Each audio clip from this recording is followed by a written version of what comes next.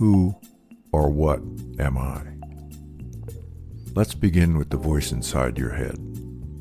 It's impossible not to be aware of the voice in your head, the committee that is constantly chattering, or the roommate that is pestering you, or your mother or father's correcting voice.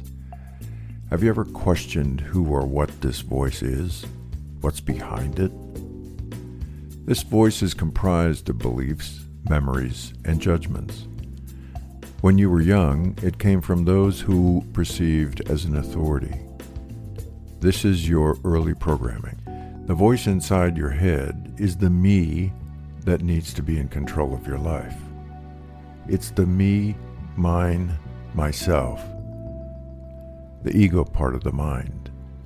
It's the part that says, look at me, or this is my car, or this is important to me, or are you listening to me? This me refers to your identity, the image you have created about yourself.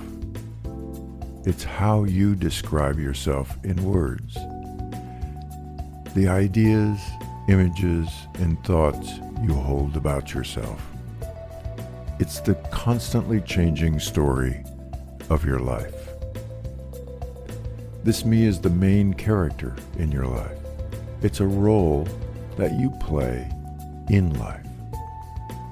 But here's the thing. You are not the character you are playing. You are the actor playing the role, but you have forgotten who you are. You have become so immersed in this me character, you've forgotten the truth. When you become so absorbed in the play, your part, and the parts of others, it's no longer a play. It's your reality. You have created your own reality.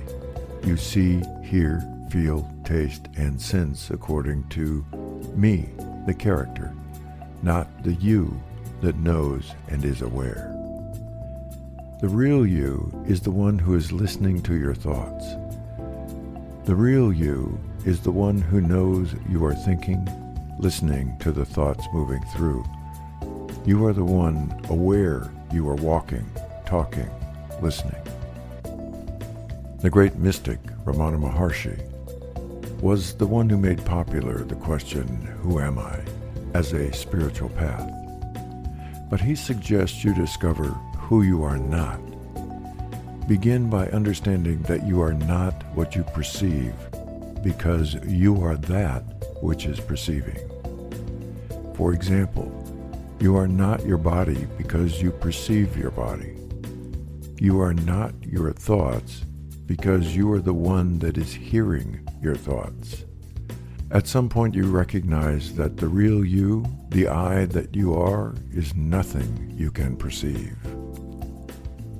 Spend some time with this question before moving on to the next question in the next section. What is real? By the way, when you ask the question, who am I? The mind will soon go quiet because the mind cannot answer the question.